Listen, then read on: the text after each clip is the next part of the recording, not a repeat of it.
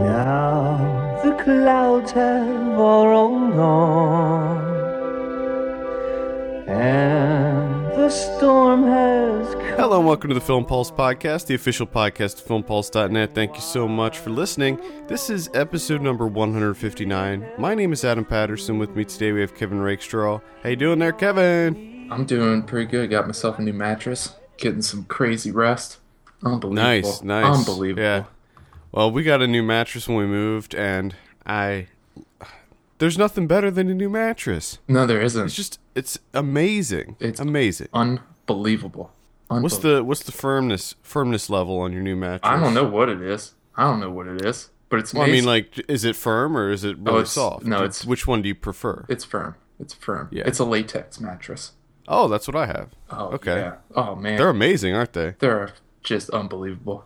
And it's crazy because they're so much cheaper than those Tempur-Pedic ones. And much better. And I feel like they're much, much better. Yeah, you sink too much in those Tempur-Pedic bullshits.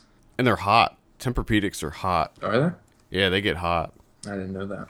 Can't breathe in those things.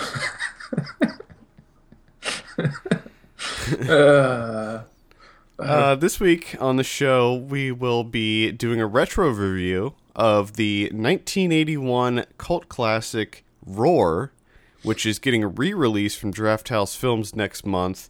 And we'll also be talking about How Ha, starring Viggo Mortensen, that comes out in limited release next week.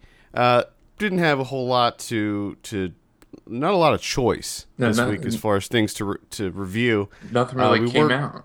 Yeah, we were going to be doing It Follows. However, apparently they pulled that from VOD, and it just landed in theaters. So, Fantastic.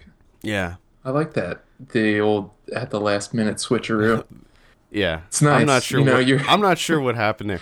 You're all of a sudden, for it. You're excited for it. Yeah.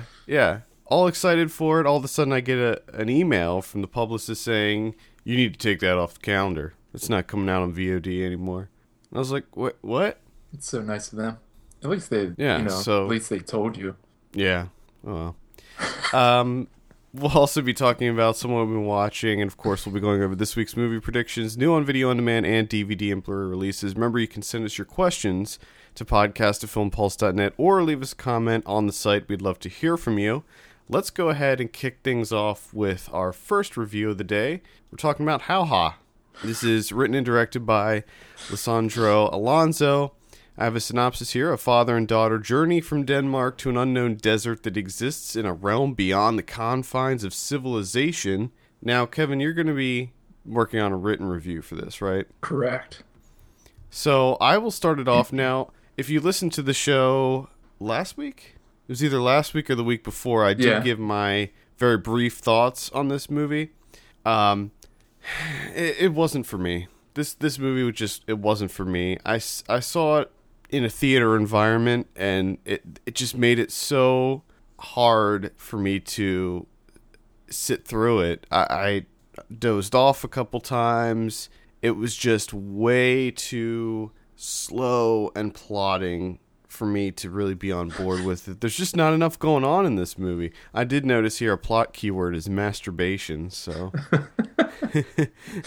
there's that. Which I forgot about. I forgot that you mentioned that. Yeah, and then the it popped up, and I was like, masturbation oh scene. yeah, that's right. The extended masturbation scene. Just real time. God, just pretty going much at it. Pretty much everything I said last week still stands. I thought that every single shot in this movie lasted about 30 seconds too long, and it made me impatient. Sometimes if I see a movie, I get frustrated and impatient with it, where I don't know what it is. I don't know how to articulate it, but it like kind of makes my skin crawl. You know what I mean? Like I'm just Does like, it kinda- hurry up. Yeah, kind of irritates you a little bit. Yeah, and that's how a lot of this movie made me feel, and I just couldn't get on board with it. It looked gorgeous. I mean, I liked the setting. Well, yeah, This, I mean, it's Patagonia. It's gonna look amazing. And it's like, but I felt like they just didn't do enough with that lush environment that they're in. You know, it is a desert, but it's not the typical desert that you imagine. It's not, miles and miles of sand. It's a lot of greenery in there. Oh yeah, and It's especially awesome. where the coast where it Right. Yeah. begins. Oh my God, it's just beautiful. So at first, I was on board with the long static shots because I was just, I was just in awe of the surroundings. I'm like, Well, this place is just yeah. beautiful. It's amazing. And then those takes just kept going and Mm-hmm. going. And I'm thinking, all right, are we going to add to this? Are we going to do anything? Or are we just kind of hanging out? Which it seems like for the first hour and 15 minutes, that's all we do.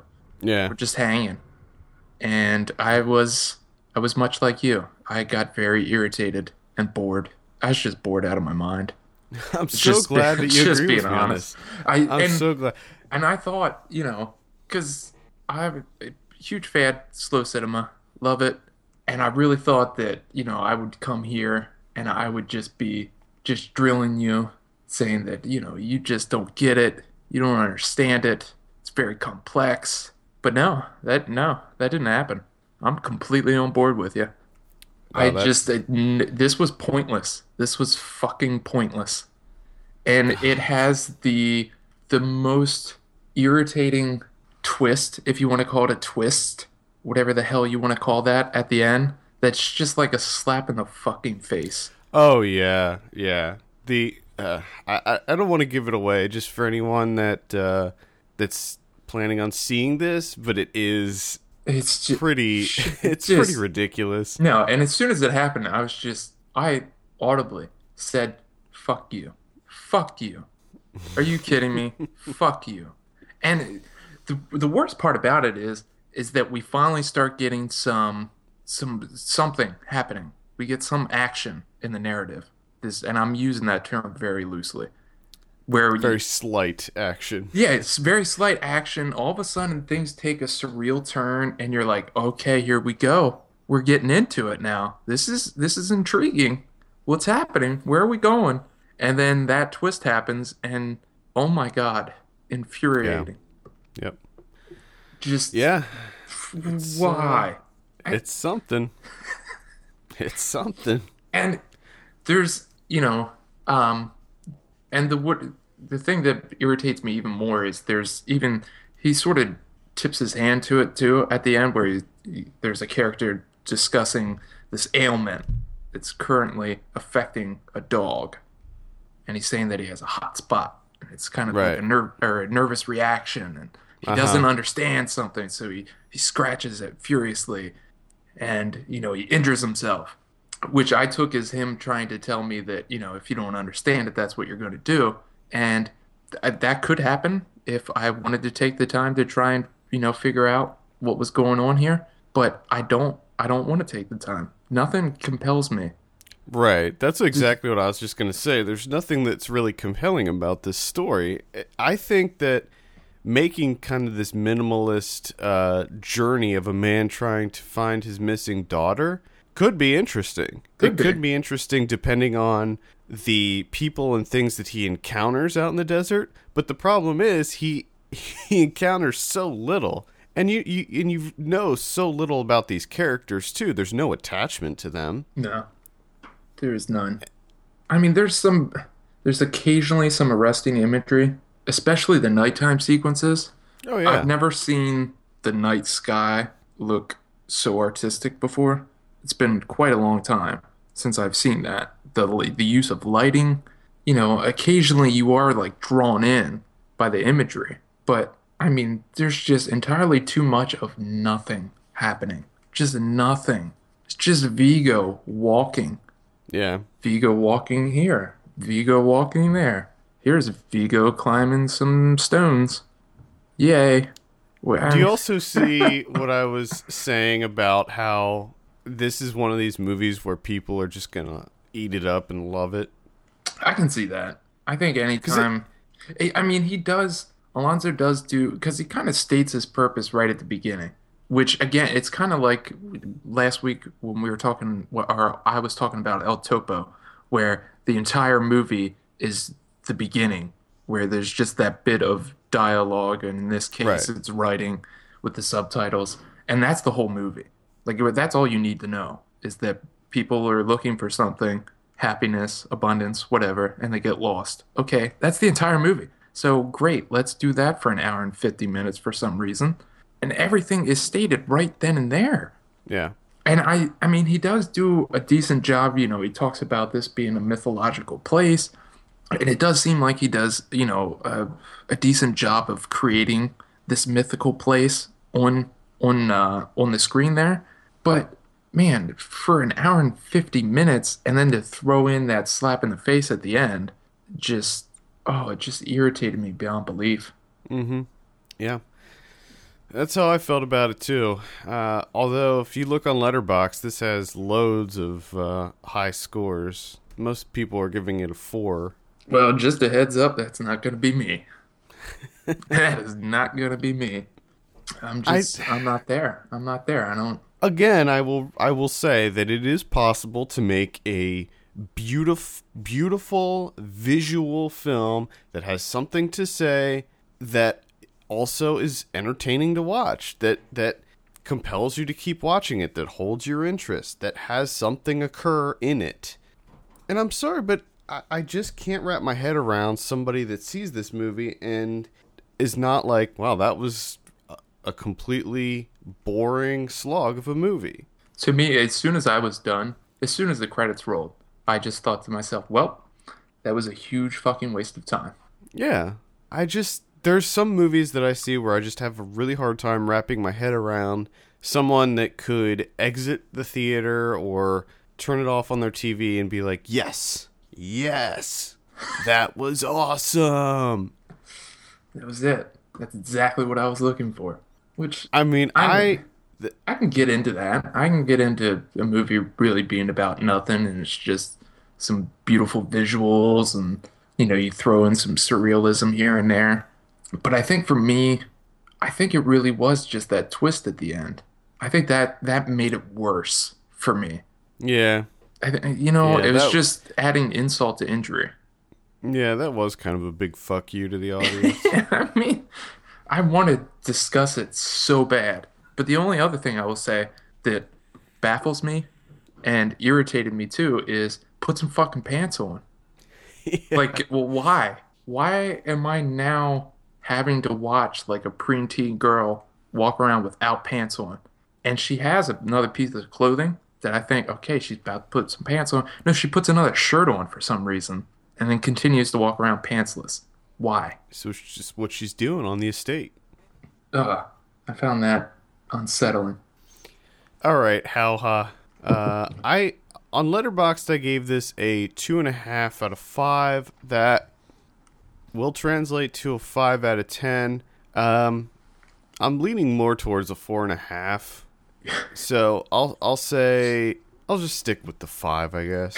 It was the visuals were very arresting. Like and like you said, I was on board for the beginning part of this movie because I was actually interested in who these characters were, what they were doing there, what work brought them there, and I was into the kind of long static shots that lingered a little bit too long. I was into that at first, but it really wore out its welcome for me. Oh, sure did. Within probably the first 25 minutes, I was like, all right, I'm starting to fade. In any movie that makes me fall asleep in the theater, I don't think that's not a good sign. I don't think I've ever fallen asleep in the theater. I can probably count the number of times on one hand. It's only been a few times that it wasn't like I've missed parts of the movie. It was one of these deals where I doze off and then there's nothing happening anyways. You probably just missed Vigo falling asleep for 10 minutes. Yeah, it was one of those deals where I would fade and then come back real quick. But yeah, I don't know. What now, do you think that the way in which this was filmed and presented, do you think that plays a part, that people give it a little more of a pass because they go with the Academy, the Academy ratio with the rounded corners? No one's done it in such a long time. Do you think that plays a part? Like, it gave it kind of. I think it does. Yeah, I mean, it gave it kind of an old timey look, and at first I was really into that. I was like, oh man, this is cool. I kind was of I digging was on this. too. But then at the same time, you're like, well, it's kind of pointless. Now, there's I've seen and heard a few people compare this to Meek's Cutoff, which I haven't seen. Do you see a comparison there with Meek's Cutoff? I slightly, very very slightly, only because you're talking about the West. It's a slow burn. And But I've also seen it compared to The Searchers, which is another one I haven't seen. no, no. I mean, the searchers, yes, and the fact that he's searching for someone. That's it. Yeah. That's it. Like that's all you have. Why make that comparison? Like, hey, they're both looking for people. There's multiple Sure, there's- reviews on Letterboxd. There's a shit that ton of mention movies. Searchers. There's a shit ton of movies where people are searching for people. I mean, the only other thing that you could say with the searchers is because it's it's a western. Mm-hmm. That's it. But I mean, I, how ends up making Meek's Cutoff look like an action-packed thrill ride, which it is not. It's not even Right. close to that. Yeah.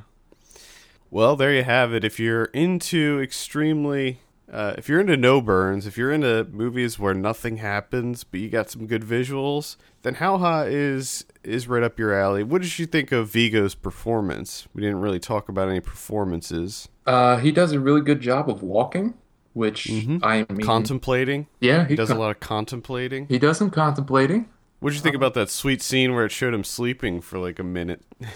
Now, the only thing I actually slightly enjoyed that only because that brought back the night sky, This guy, which was to me those were the images that were really striking to me.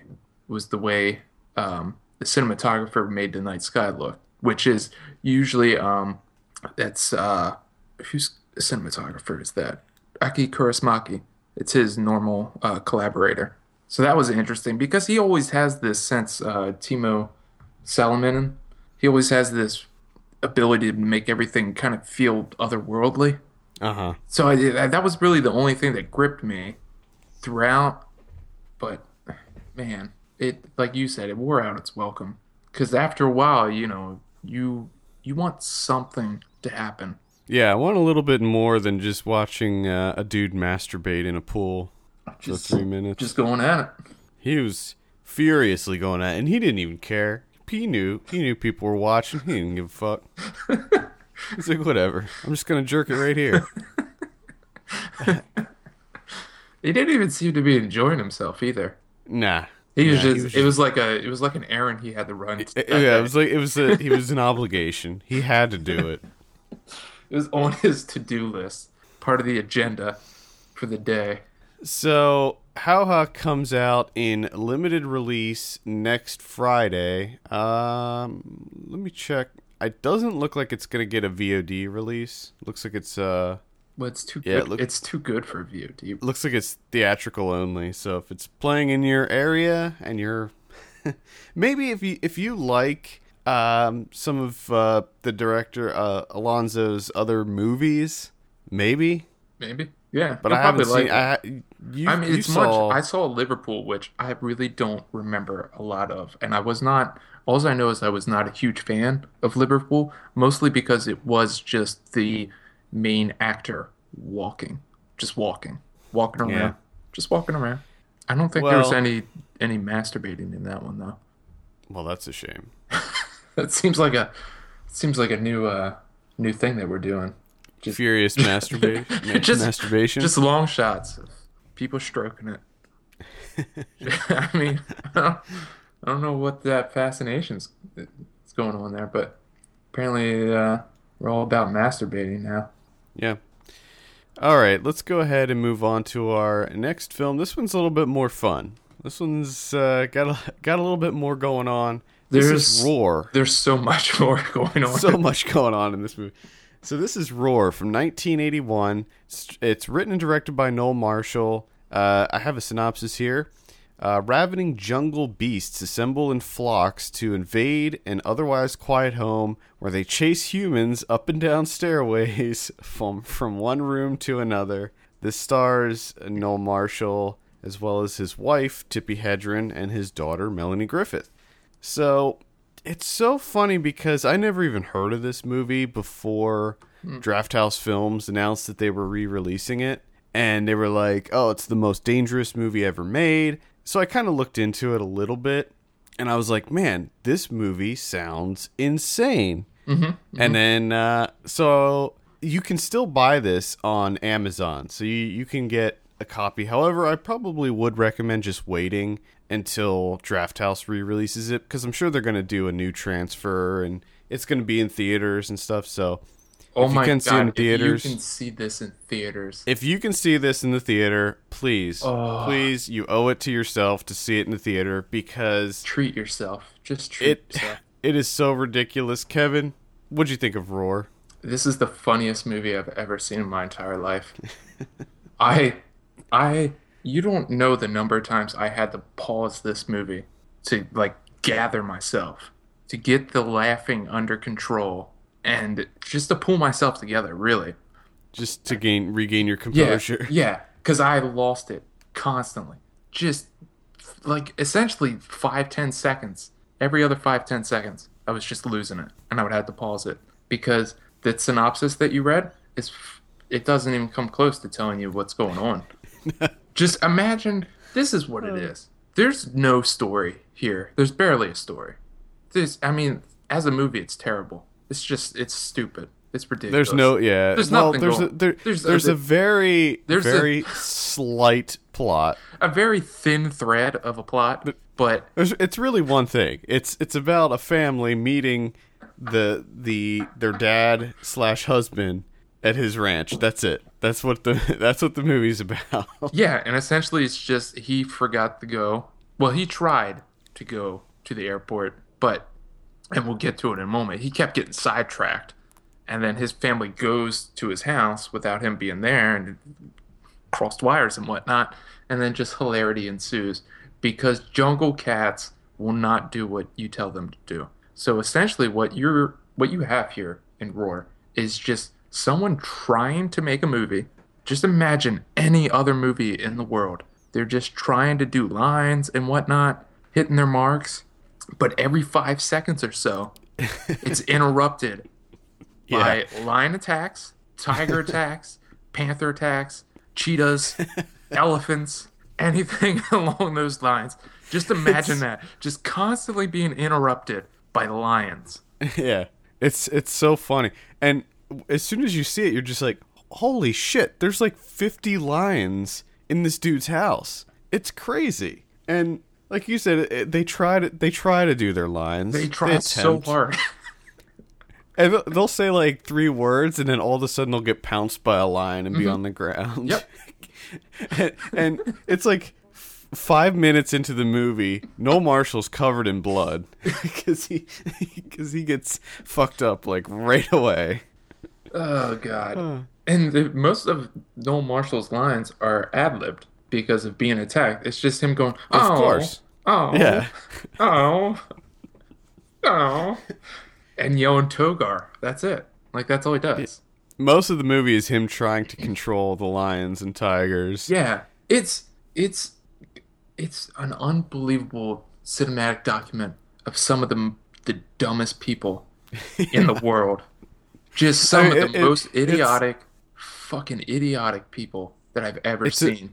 It's a movie that really needs to be seen to believed. It's unbelievable that they decided to make this thing, that they were like, hey, let's just do this. And there's so many lions. There are so many lions and tigers in this movie. You don't understand how many lions and tigers are just roaming around. And I have a problem with the synopsis, how it says like the jungle beasts assemble in flocks to invade an otherwise quiet home.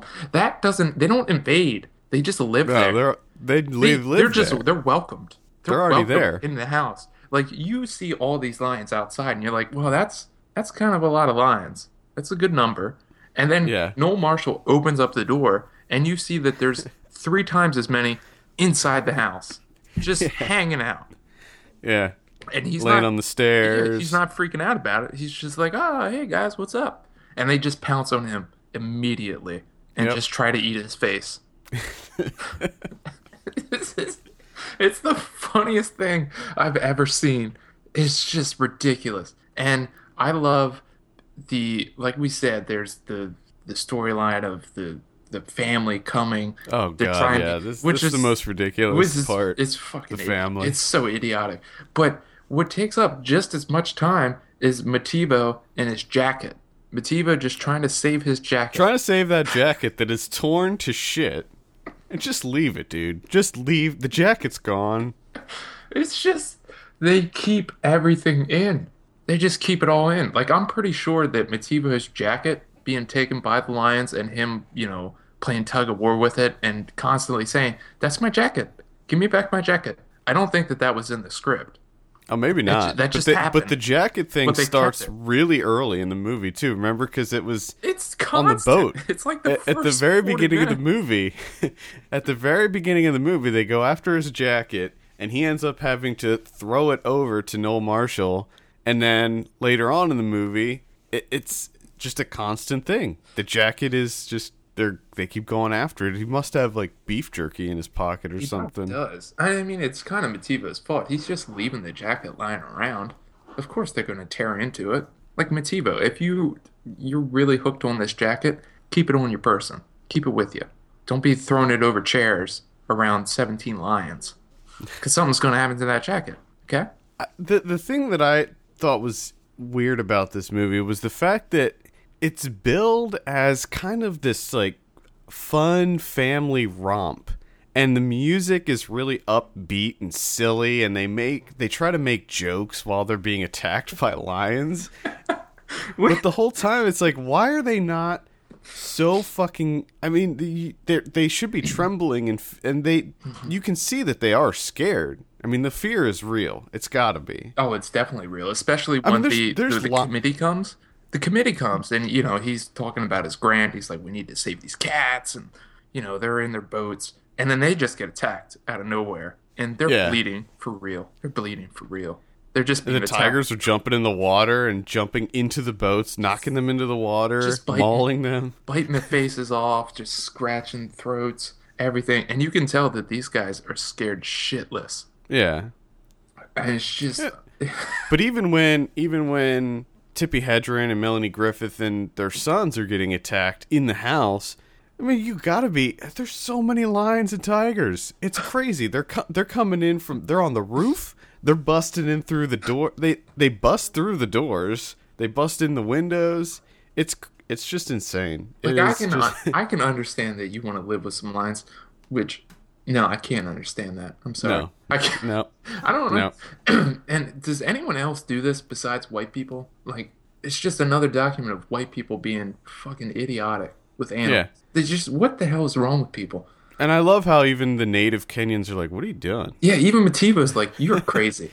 Mativo is without a doubt my favorite character in all of this. Yeah. Because just his reactions, He's look the on his- grounded one. He's just like, what are you doing? You're crazy. They're gonna eat you. They're gonna And murder you. No Marshall's just like, hey, here, use this umbrella. This'll keep him away. Use the umbrella to push the tiger back. He's constantly employing Mativo to just be like, hey, you be my decoy. Climb up the tree and wave your shirt. Well, I love the No. fact before it gets to the shirt, at first it's just dangle your legs down. Just use yeah. yourself as bait. And then I'll keep the lions busy. And that way I can go and get my family. Even though I was supposed to meet them like 6 hours ago. Yeah, they're probably still at the airport. And then he gets to the car and comes back. Mativo spends the entire night in the tree. In a tree. And the lions or the tigers are just hanging out, just sleeping on the other side of the road. He comes back with a car, and Noel Marshall's like, before he even says anything to Mativo, is like, lion or tigers, get in the car, get in the back seat. So he's Yeah, more concerned about the Bengali tigers than he is of Mativo. And I love how Mativo, he mentions that too. He's like, where am I going to sit? He's like, oh, just sit right here. He's like, no, it's going to bite my head off as soon as I get in there. Oh, God. But I also love how in that same scene, Mativo's like, your family's dead. They're eaten. They ate your family. But he says it in a joking way. And Noel Marshall's like, nah. And it's just like, this guy is the worst husband and father on the planet. You literally just sent your whole family to get killed by hundreds of lions and tigers. And And panthers and leopards and cheetahs. there's no like they're confused by it when they get to the house. Yeah, Which they're I'm not thinking, prepared. Noel or Hank, whatever your character's name is, how did you not stress that before they showed up? Like, hey, just to let you know, give you a heads up, there's lions, tigers, cheetahs, panthers, all sorts of jungle cats, and they just kind of roam Elephants, around. too. They're inside the house, they're all outside the perimeter, they're everywhere. Just a heads up, don't be scared. But no, he doesn't tell him any of that. It's just Yeah, it's the funniest thing I've ever seen in my life. Just Jerry's when he's stuck in the ice box, and then there's that extended sequence of the cat just keeps opening the door, and he yeah. tries to close it, and it goes on for like 5 minutes. He's just just the look on the cat's face, and the fact that Jerry's like, no, no, no, oh, no. There's another scene that's similar to that when they're in the boat and they're trying to row away, and there's a lion that just sticks his paw in the boat and pulls it back, and they're furiously rowing, and it just sticks its paw in, pulls it back, And the lion's and it just does like, that for hey, like 30 seconds. hey. It's so funny. hey, where you going? Come back here. Hey, can you come back? And I also learned that elephants hate boats. Yeah, Because there's an extended sequence of it, just an elephant destroying just, a robot. just going to town on a rowboat, just destroying it. And also, he picks up Tippy Hedren and just throws her into the water, which, again, one of the funniest things I've ever seen in my life. Yeah, that broke her leg in real life. She fell. I And- don't know if it was that scene, but during production, she fell off or an elephant bucked her off its back, and when she landed, it fractured her leg. Which, this is what I'm going to say to that, and to everyone that got injured in this. Good. You stupid fucking idiots. Good. So yeah, let's talk about the injuries because there are 70 plus injuries to the cast and crew on this movie. No animals harmed, but the people involved were. It is called the most dangerous movie ever made, and it really is. Looking truly at the is. injury list here, Melanie Griffith was mauled by a lion and required plastic surgery. She received 50 stitches on her face. Jan de Bont, who is the cinematographer on this movie, most of you probably know him. He would later become a director. He did Speed 2, Cruise Control. He almost had his head bitten off. Yeah, he And we're was not scalped. We're not exaggerating. No, not exaggerating. He was scalped by a lion. He received over 120 stitches to sew his scalp back on. Noel Marshall was severely mauled. He got gangrene from his injuries, and it took him several years to completely recover. Which you see numerous times. Noel Marshall Oh, yeah. get his hand cut open, and the fact that he tries to bandage it around 30 cats. He's just trying to bandage it with 30 cats around.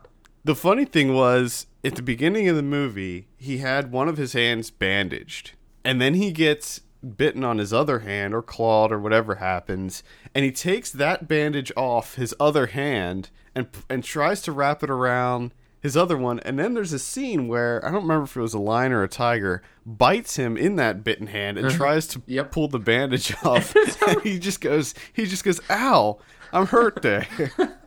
It was the baby lion. I think his name was Gary. Which Gary, again, yeah. we didn't even get into the fact that the names for these animals, they're like Robbie and Gary, Patrick, just normal names, except for the bad guys, Togar. Togar was the son of a bitch, though. Yeah, well, they had him completely covered in blood. Covered in entire time. blood the whole movie. But then somehow, Togar gets, turned around. I don't know. This is a fucking stupid movie. It's stupid. But at the same time, it's the greatest thing I've ever seen in my life. Yeah. It is, I highly recommend seeing it just because it is crazy. People have said that it's the most expensive home movie ever made. It cost $17 million. How, Noel Marshall, how were his kids not taken away from him? I know, right? He is the worst parent I've ever seen. I remember when Worst parent. I remember when people were freaking out about the crocodile hunter and how he would let his young daughter be around wild animals. And that was nothing compared to this. Nothing at all. Nothing. No. Nothing. That's not even close. I mean, they... Just crazy. Just crazy. I really hope, like, I don't know what kind of special features are going to be on this Draft House Films DVD, but I really hope that there's a commentary track by Herzog, because I would just love to see or hear Herzog just discuss this film. I would love to see some kind of retrospective that interviews Tippi Hedren and Melanie Griffith and anybody else that's involved. Jan de Bont. Or just like a social worker. I hope there's a commentary track of just a social worker. Children and youth. Just watches this thing. I want to mention the scene where the one son tries to get on the dirt bike and get away, because that was hilarious. He's so terrible. And he goes off the dirt jump, and I just kept saying that I bet he just wanted to do that. He's like, Dad, let me take this bike off a dirt jump. Put that in the movie. And the funny thing is, probably Noel Marshall's probably like, I don't know, son. That seems kind of dangerous. Yeah, yeah.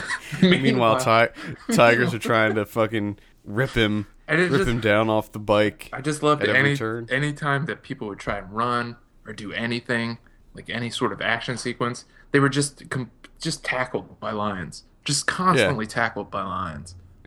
And in that dirt bike scene, he eventually does get away from the lions and tigers, and then ends up back. He ends up facing off against an elephant, and then has to turn around and go back to where the lions and tigers are. And of course, they eventually knock him off the bike. Oh God! And the way in which Noel Marshall's family comes to terms with these lions and tigers and various other jungle cats is just fucking ridiculous. They go essentially like 30 yards from the original house, and they're like, oh, this place is safe, let's sleep. They don't secure it. They don't lock doors. They don't do anything. No. And the lions come in, go to sleep around them, and then they're like, oh, they must not be that bad, because they didn't kill us in our sleep. Yeah, they had ample opportunity to kill us, and they didn't. Even though they tried for like the last 3-4 hours, but in this one moment they didn't. So yeah, they must be good people, good animals right there. Now we're all buds. It is an absolutely ridiculous movie. It's seriously the funniest thing I've ever seen in my life. Just the fact that Melanie Griffith and Tippi Hedren were involved in this. I mean, these aren't just non-actors. They're not just like stunt people or animal trainers that are doing this stuff. It's actual named Hollywood actors. It's just Noel getting mauled by lions. Noel Marshall and his fan. Yeah. All right. I don't even know what to say as far as the score on this. I was thinking about just not even scoring it, but what are you thinking on Roar? Roar out of 10? Yeah. Out of 10, I give it a 3. It's a terrible movie. It's terrible. It's a terrible movie. It's barely even a movie. But as an experience, that's what I'm saying. Like, as an experience, it's an 11.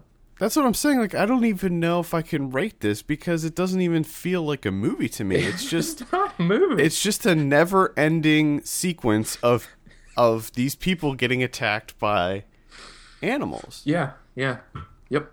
But it is so entertaining to watch and insane to watch that they put this together. I don't know. So it did have a budget of $17 million. It only grossed $2 million, and it basically ruined Noel Marshall. He was done in Hollywood after this movie. That was it for him. Yeah, pretty much. Yeah, it was a colossal failure. It was most of the production budget was Tippi Hedren and Noel Marshall's own money. What, they didn't, like, soon after it was released, didn't they get divorced? I think so. Marshall and Hedren. I will say, I will also say that the ranch that this took place on, really cool looking. Oh, it's fantastic. At the beginning, when they do that kind of overview shot of it, the house. Ooh. Really awesome. Oh my! How the water goes through it, and it does feel like the Swiss Family Robinson. Yeah, which also, because of that construction, is kind of what ruined them. Because there was a flood. Because let's build this giant, massive structure in the middle of the water. Yeah, on the water. And then it's completely flooded out, so they had to rebuild everything. It's almost like a documentary of one of the dumbest families you've ever seen in your life. Yeah. I mean, I get making a movie about, trying to educate people on animals, and a lot of it, I think he was trying to make a movie about, to show that these lions are not these kind of savage, ruthless killers. But yet at the same time, the lions are constantly interrupting, like, no, we are. Do not fuck with us. We'll eat your face off. Get out of here. I just think he did. I think he went about it. Get the fuck out of here. He went about it the wrong way. I think maybe having 1 or 2 lions, it would be manageable. But the fact that they have 160 is a little bit overkill. A little bit. And I just love the fact that, the committee comes and he's talking about his grant. And he's like, we need to protect them. And they are attacked. Just attacked ruthlessly. Yeah, that's kind of the other plot point that we didn't even touch on about there's it's terrible. These random banditos that decide that they're going to try to kill all the lions for some reason because they got attacked. Yeah, they don't win. They don't win. Spoiler alert. Nah. Togar is a beast. Yeah, he is a beast. Just a heads up. If you want to see people being attacked by lions and tigers, there's nowhere else to go. If you want to see Tippi Hedren and Melanie Griffith being attacked by lions and tigers, you just want to check it out. People getting tackled by lions just constantly. There's so many tackles. Fantastic form on these lions too. A lot of tackling. It's just, oh my god, it's unbelievable. Oh my god, you will never laugh so much in your life. Yeah, it's insane. It's an insane, ridiculous movie.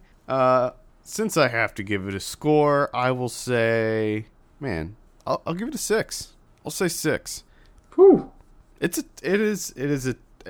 a non-movie. I don't even consider it a movie. I consider it one of those straight to DVD world's craziest animal attacks. That's what I consider it. In that sense, yes, it is fantastic. For one of those, the cinematography is unbelievable. Yeah. Yeah, for one of those. All right. That's Roar. This comes back into theaters April 17th. So you can check it out then. And I'm sure that they're going to have a Blu-ray release shortly thereafter. And I'm quite anxious to see what they got as far as special features, because I'm probably going to pick up the Blu-ray just in hopes. You have to. Hopes that they have some crazy stuff on there. It's going to be ridiculous. All right, let's go ahead and move on to some of what we've been watching. I think I will start it off this week. Muck. Started off with a movie called Muck. Mm-hmm. Yeah. This came out on VOD this week. I don't know if it landed in theaters or not. I hope not. I hope nobody paid any amount of money to see this. It's a horror movie that basically just your conventional slasher movie. It's one of these deals where they try to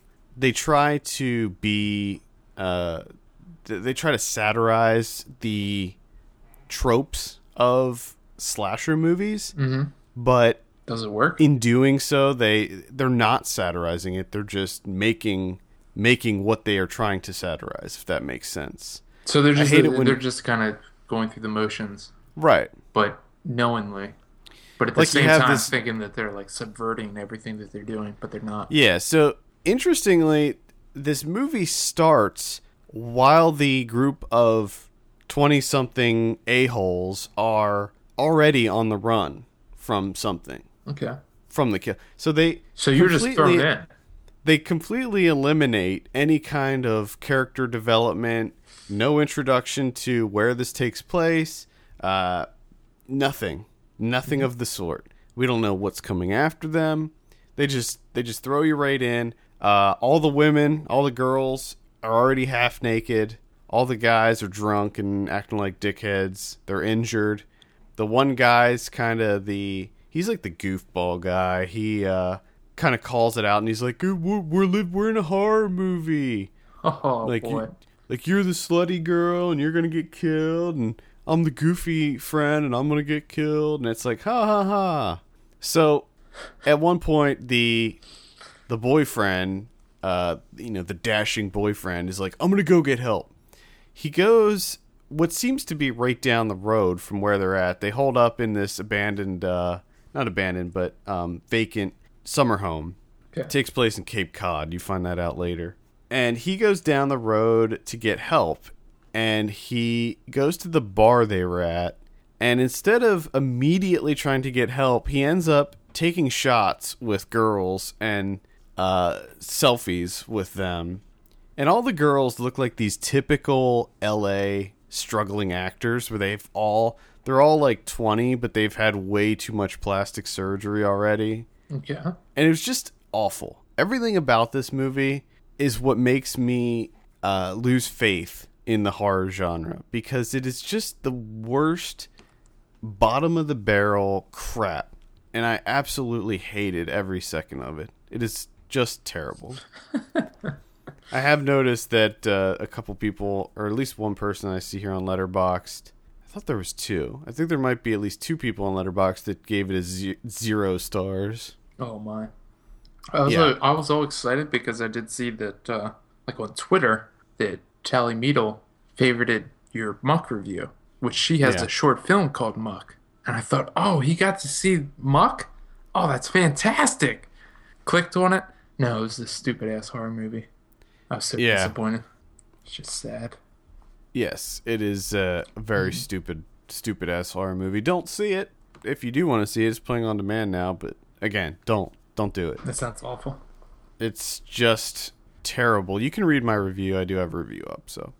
Muck. All right, Kevin, what do you got for your first movie this week? Oh, my first movie this week counts as 2 movies. Oh, shit. Essentially. God damn, it's so long.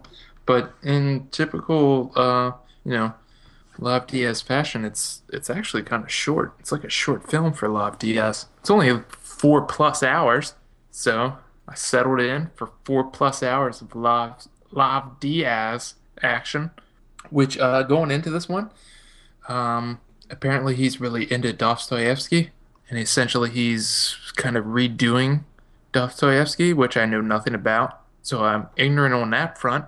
And also ignorant on the historical political climate of the Philippines. So ignorance all around going into this one. Full of ignorance. Full of ignorance. And if you remember back when, what was that, last year, I think, at some point in time, I saw Century of Birthing, which was one of his films. It was, like 7+ hours. That's when I turned 30, like during the movie, because it was so fucking long. And I didn't like it. So this one, I was not excited. But my wife watched it, and she said it was fantastic, okay? And she couldn't even sit through Century of Birthing. So I figured, this has to be pretty good. I'm going to check it out. This is streaming on Netflix as of right now. So if you have 4+ hours, get into it. And I was actually quite taken by this one. Very surprised. It's a color film, which apparently he doesn't really work in all too often. He actually learned to move his camera a little bit, which helps out immensely because the camera work is fantastic. And it's a series of long static takes, almost like Waha. Is that how we said it? I can't remember. Howha. Yeah, there you go. It's much like that, but there's actually beauty within the frames and things happening. So that was fantastic. Always love seeing that happen. And it's essentially two parallel stories. One of Fabian, who's a promising law student that's very philosophical, and he's talking about how he wants to live in a post-truth world, and he wants to resort back to pure instincts and such. And he tries to live out that philosophy to disastrous results. And of course, it ends up affecting Joaquin, who is he's just a guy trying to make it. He's poor. He's a father of two, husband. He's currently trying to come back from an injury to his leg. He's just trying to make it, and his family is struggling. And both of them are taking money from a moneylender to try and make their way. And they both have a violent confrontation with this moneylender. Fabian ends up killing the moneylender. Joaquin ends up taking the fall for it because, of course, he's poor. And just the way that everything unfolds, it's just unbelievable. The way that the story plays out is fantastic. I wish they went into a little bit more. They spend a lot of time with Joaquin's wife and their two kids, but they really don't add much to it. That was really the only thing that I had going against Norte End of History, is that they spend, it's 4+ hours. And during the middle portions here, we're spending like 2 hours with the wife, but they're never really developing her character outside of, she pushes a vegetable cart, and that's it. Just pushes a vegetable cart, tries to provide for her family over and over again. And there's, static sequences where you're just watching her and her family eat for like 30 minutes. That's it. Hmm. But that's really the only really knock against this movie. Right about the time that the runtime was starting to get to me, it was starting to grate on me a little bit. Out of nowhere, it just breaks free, and we start getting this like experimental imagery where there's like the camera's just floating over the landscape, and it's just really grainy, and it's just fantastic where it's like soaring through the air, which really brought you back into it. And then it sort of goes into this like magical realism, spiritual place towards the end, which I just thought everything worked out perfectly. And it's just, I was very surprised, as much as I disliked Century of Birthing, to have this complete turnaround with Norte End of History, which I was very surprised. I didn't think it was going to happen. And I was teetering on a 10, except for that it drags a little bit towards in the middle there. Oh, 4.5 movie drags? What? A little bit. Which, I mean, you got to say that's saying something, that it only drags a little bit in the middle out of 4+ hours. Maybe this director would be better suited in making TV, like a mini series. Because honestly, the lines between cinema and television have been so blurred over the last 3 years or so that I feel like you could make a movie that's essentially 5-6 hours or whatever, and just break it up into a miniseries, then plop it on HBO or Showtime or it would be. one of those. I would have to say it would be very interesting to see. The only thing that I don't know if it would work out too well is, like I said, in the middle portion here, we're talking about almost nothing happening. Yeah, I guess So you would have to structure it you would have differently. like an episode or two where there's just nothing. There's Yeah. nothing going on, so you would lose how much of your audience in that space Right. of time.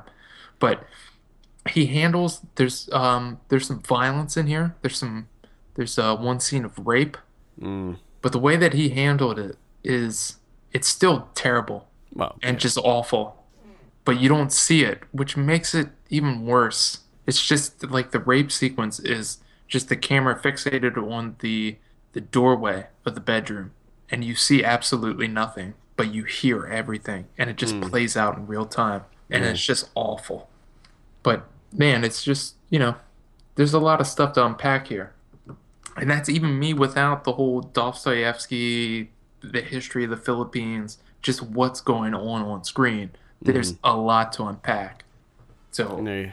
I highly suggest that one. And that's Norte: The End of History, and that's available now on Netflix. Yeah. So, And the guy that plays Fabian, Sid Lucero, oh my God, his performance is unbelievable. It's fantastic. so you gave that a 4.5 on Letterboxd. I saw a movie that I gave a 4.5 to, the one that we were originally going to review this week, and that's It Follows. Oh, okay. There you go. This movie is everything, whereas Muck is everything that I don't want in a horror movie, Okay. everything that proves to be detrimental to the genre. I find It Follows is the exact opposite. It is fresh, it's unique, it's scary, it's got an amazing soundtrack. The story is wildly original. I loved every second of this movie. And I went to see this with my girlfriend, and she pretty much hates horror movies. She hates that I drag her to see all these horror movies and force her to watch the screeners that we get in and all of this. She just does not like horror movies. And even she came out of that movie and she was like, that was really good. I mean, it's probably, it'll certainly be the best horror movie of the year, I think. Okay. It's it's directed by David Robert Mitchell, and it's pretty much, it's about this girl, this young girl who, she goes out on a couple dates with this guy. They take it to the next level one night and have sex, and next level. He knocks her out. He has like gas on a rag or something and makes her pass out. She wakes up and she's strapped to a chair in this like abandoned building, and he basically says to her, there's something that was following me, and the only way to get rid of it is to have sex with somebody else and pass it off to that person. And he said, if it ever gets to you, it'll kill you, but it's very slow moving, but it will never stop unless you pass it on to somebody else. Okay. So she at first thinks that he's just some nut. Yeah. But then she starts seeing people slowly following her, and it is the creepiest because it changes shape. It could be anybody. It could be an old man, an old woman, a younger girl. It could be anybody. Okay. And the way that Mitchell, David Robert Mitchell, films it kind of subverts the expectations of what you would think of when you see a horror movie. A lot of this takes place during the day. There's a lot of wide shots in this. You know, normally in horror movies, everything is very close, it's tight, it's claustrophobic. Mm-hmm. He opens it up in this movie, which is so weird because a lot of the time you'll be seeing the characters interacting with each other, but you're not looking at them in the foreground. You're scanning the background to see if this creature or this entity is heading towards them, because a lot of times it is. It's like a Where's Waldo. You can kind of pick it out and you're like, oh, that's it. It's getting closer. They don't see it. And it also adds to the tension of the movie too, because a lot of times they don't see it coming, but you do. And it's like, oh my God, it's getting closer. And it's so cool. And it's one of these things too where you don't know if it's really real, if it's all in their head, and then you find out like, no, this is real, because even though other people can't see it, they can interact with it, and it can interact with them. It can hurt other people, even though they can't see it. Okay. So it adds this kind of extra layer on top, and it's fantastic. I loved it. We do have a review on the site. Ernie reviewed it. He only gave it a 4 out of 10. He did not like it, but I think he's just crazy for not liking this movie. He's just wrong. Is that what you're saying? It's his opinion, and I respect his opinion. I just think that he is wrong. I mean, I don't want to get into it, but do you? Yeah, do you? In his review, I'm just kidding with it. In his review, a lot of the points he makes, I disagree with. In fact, I feel the opposite about a lot of the points that he makes. So, gotcha. I don't know. This has like a 95% on Rotten Tomatoes right now. A lot of people are loving this one. And I'm interested in this one. I can't wait to see this. I think you're going to like it. Okay. It it does have jump scares in it, and it is a horror movie. It is, you can't get around that, but yeah, the way that it handles everything, there's a lot of comedy in it too. A lot of kind of, and the other thing is the characters are likable. You don't immediately hate all of the characters. You don't wish everyone death. Right. And it's not like one of these deals where it's like, oh, she's kind of like the slutty girl that sleeps around and has this happen to her. Like, she's just a regular 19-year-old girl. She's not She just druggy. Yeah, she just took it to the next level with the wrong person. Exactly. Exactly. But it Damn. wasn't even like a one night stand type of thing or anything like that. It was just, yeah. It Follows is playing in select cities right now. Highly, highly, highly recommend seeing this one. It is excellent. I'm looking forward to this one. I thought I was going to get to see it this week, but that didn't happen. That didn't happen. They thought I asked like a if funny joke. Yeah, I asked if they had plans for a VOD release. I was like, well, do you know when it's going to be out? And they're like, no. So I don't know what's going on. What I kind of saw, just looking around a little bit this weekend, was the 27th was the VOD release. But who knows? Because it was supposed to be this weekend, and that didn't happen, so... Yeah, so who I don't knows know. if it's going to be the 27th? Maybe the 27th. I don't know. I don't understand why you would do that to people. Get their hopes up and then just yank it away. Just dangle it out front like a carrot. And just yank it away. Jerks. Another one, just a heads up, another one that I saw on, no, I'm sorry. This was on Netflix Play Instant, but it's not anymore. Was White Material from Claire Denis. Wow, this is so good. It just looks astonishing. Claire Denis might be one of the best directors working right now. This is from 2009 with Isabelle Huppert. Interestingly enough, Christopher Lambert's in this. Highlander. Raiden. Wow. Yeah, he pops up. He's speaking French, too. He's so fucking classy now. You don't even know Christopher Lambert anymore. Fortress. Talking French. It's very bizarre to see him do it, too. He just seems completely out of his element, but he tries so hard. It's just about Isabella Huppert is kind of running a coffee plantation in Africa. They don't say where in Africa. It's just in Africa, in the middle of a civil war. She's trying to stay on. She needs to do her harvest. She needs to make her money. But everyone's leaving. Everyone's just getting the hell out of there because it's a civil war. War is terrible. People are dying. So they're getting out. It's not worth it. It's just coffee. But she's trying so hard just to cling on to everything that she knows.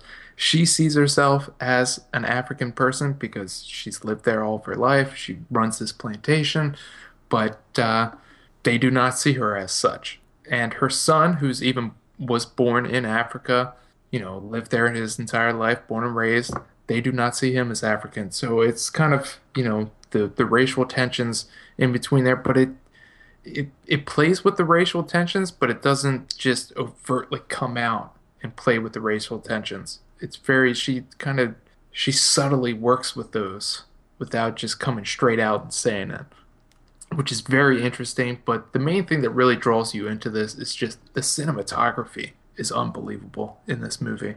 It's just, oh my goodness, it's something else.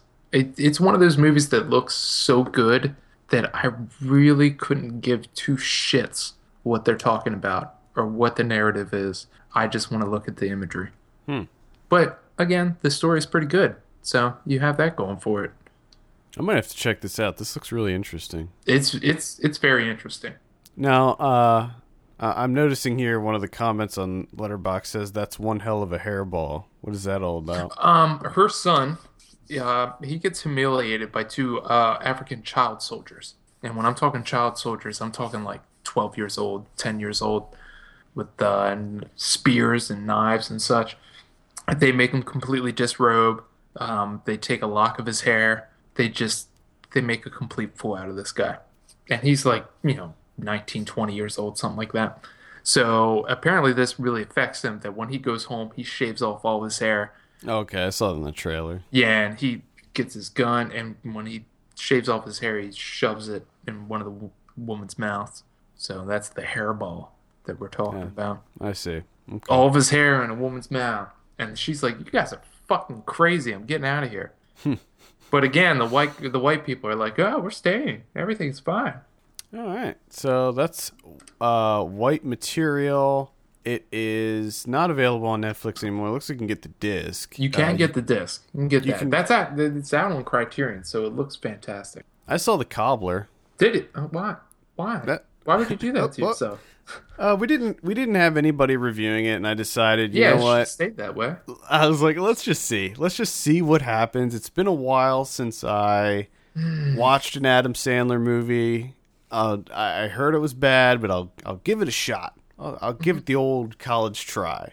And boy, was it awful. Holy hell, this might be the worst Adam Sandler movie to come out in quite some time. Really? I hated it. I thought it was the worst. It was such a mess. So it's about if you're not familiar with this, it's about a lonely cobbler in New York City, played by Adam Sandler, who finds a magic stitching machine that allows him to inhabit the bodies of or transform into anybody's shoes that he fixes with this stitcher. So he discovers it when he fixes Method Man's shoes. Oh my god.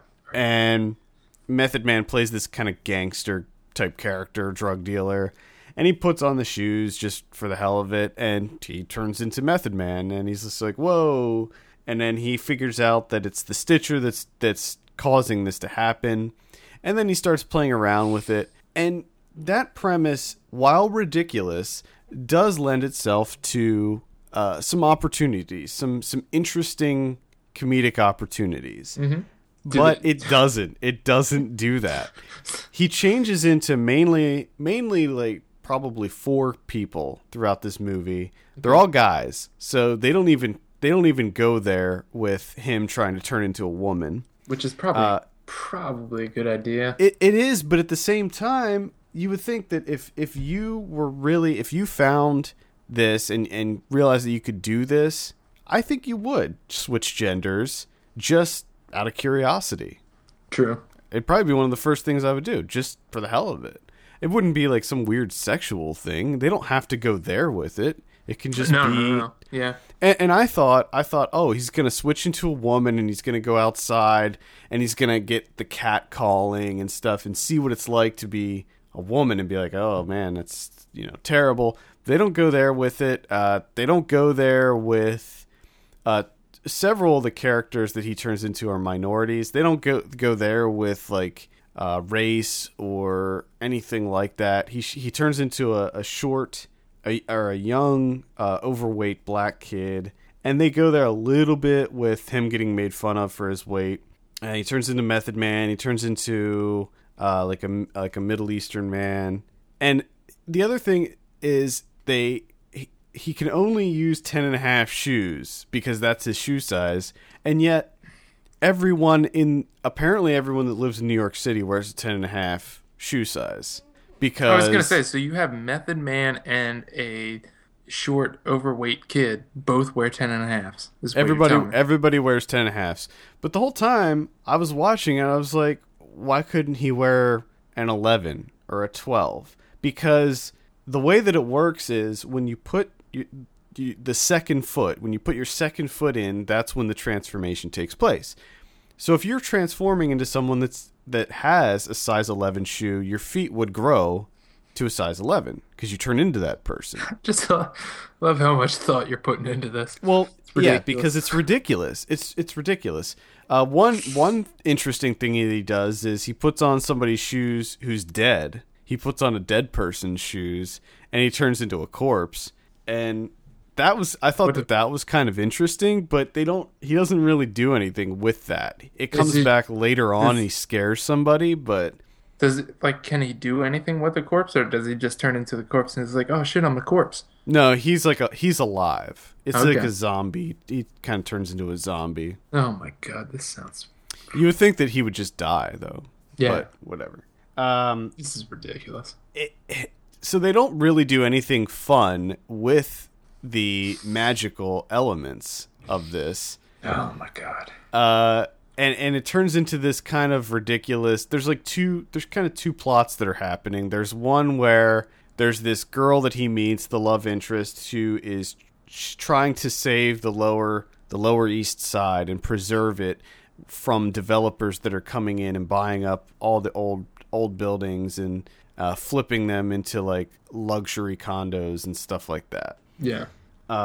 It was like the Lower East Side Preservation Society or whatever. So he decides that he's going to help her stop this greedy developer from coming in and doing this to the Lower East Side, which is where I live actually. So that was kind of interesting. But Ellen Barkin plays the villain, and she it turns out that she's employing Method Man to kind of go in and strong arm these businesses and renters that are in the area to vacate.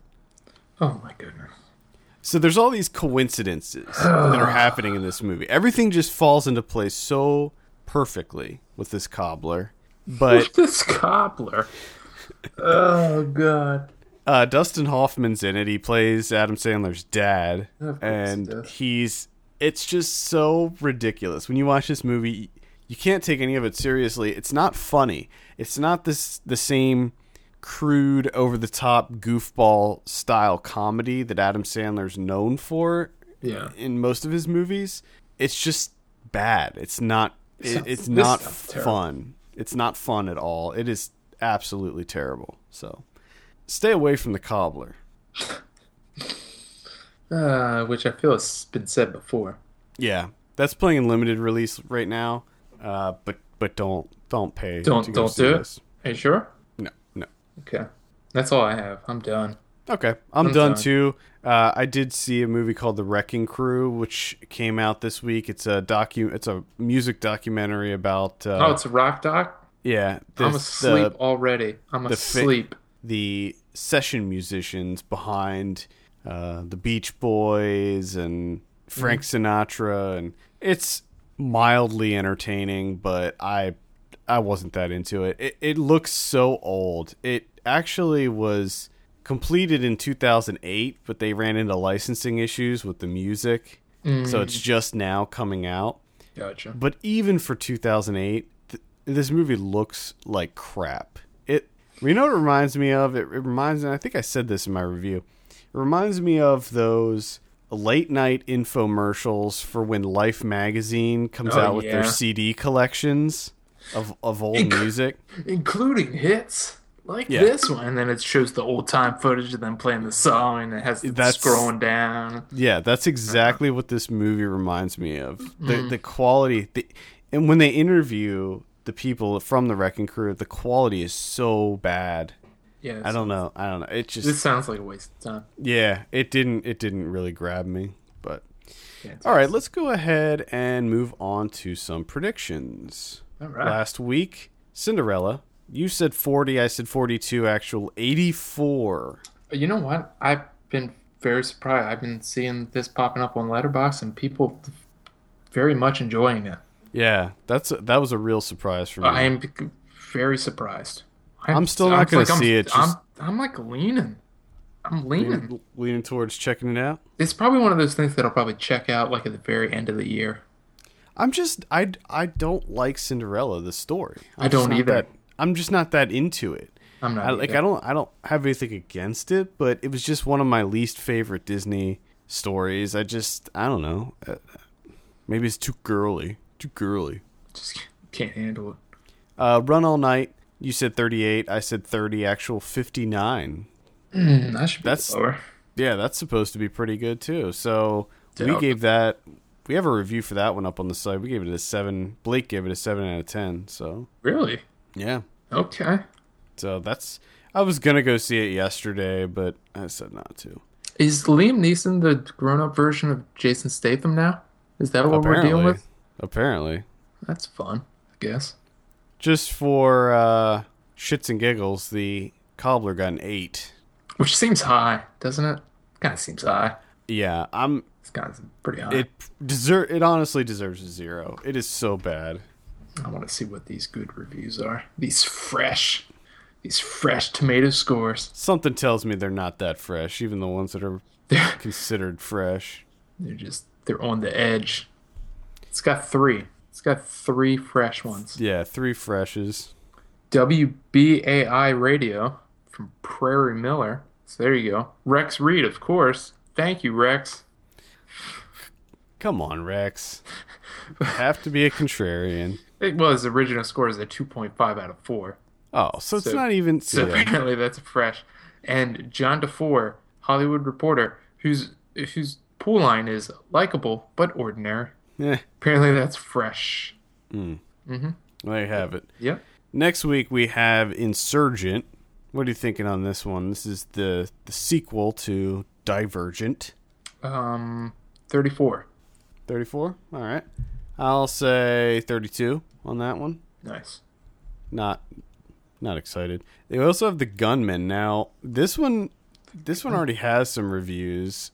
Currently it is 0%. So Really? Look at the people that are in this. yeah. 0%. Sean Penn, Javier Bardem. Oh my goodness. What happened? What's I going don't on? know. Well, let's see. There's only 9 reviews. So this will probably go up in score, but Yeah, I would hope so. I'll It's say not going to go up by that much. no. I'll say 36 on that one. I'm going to say 24. All right. Now, in limited release next week, we have Kumiko the Treasure Hunter. Yes. I think we'll probably be reviewing that one. Fantastic. We have Back Country, which you and I reviewed way back. Enjoyed that one. Yeah, check that one out if that's opening in your area. Do You Believe, which is some kind of faith-based movie. Spring, very excited. Oh my God. Finally. Extremely excited for that. I talked to, when I was at that Wild Canaries party, I talked to some people that were talking about Spring, and I was like, no, don't tell me anything. I don't want to know. They were like, oh, just go see it. It's amazing. So, yeah, very excited for that. Ghoul, which is a found footage horror movie. I did already see that, and it's awful, just terrible. Oh, How Ha, the Walking Deceased, which is one of those goof spoofs. The Walking Deceased. Yeah, goof spoof. She's Lost Control. I'm kind of interested in that one. Yeah, It's got I have a Longstreet in there. Longstreet. Yeah, I have a mild interest in that one. Danny Collins, which I'm not interested in at all, looks pretty bad. It's one with Al Pacino. La Sapienza. Nice. Looking forward to that one. Yeah, that one. Yeah, you're all about it, right? Not too into that one. You're all about it. Come on now. Zombievers Oh, yes. and Tracers. Okay. Tracers. Let's see. Next week on Video on Demand, we have, let me pull up the list here. Growing Up and Other Lies, Spring, Yes. Sword of Vengeance, Tracers, The Walking Deceased, and Zombievers. Yeah. I don't know if Kumiko, it doesn't look like Kumiko's slated for VOD. No, I don't think so. I don't think it is. So we probably won't be reviewing that one next week. I will get to see that the weekend after. Oh, is it coming out up there? Yeah, it actually is coming out. Really? Just a week later. Just a week later, but it's coming. I'm excited. Cool. That's cool. Because I love kid things so much. I heard that this one's really good, though. It Like, a looks lot of- fantastic. it- I'm actually really excited for it. I don't give two shits of what I thought about kid thing. This looks fantastic. I can't wait to see yeah, it. that was at Sundance last year. But DVD and Blu-ray, we have Annie, Skip It, Boyhood, check it out. Skip it. I'm interested in to see if they have any cool making of features on the Blu-ray. I'm sure they do. Exodus: Gods and Kings. Skip it. Yeah, skip that one. Muck, skip it. Please skip that one. Song of the Sea. I heard nothing but good things about that. Looked interesting. I'm looking forward. I'm looking the forward to that animated one. one. Top 5. Light recommend. Check that one out. Yeah.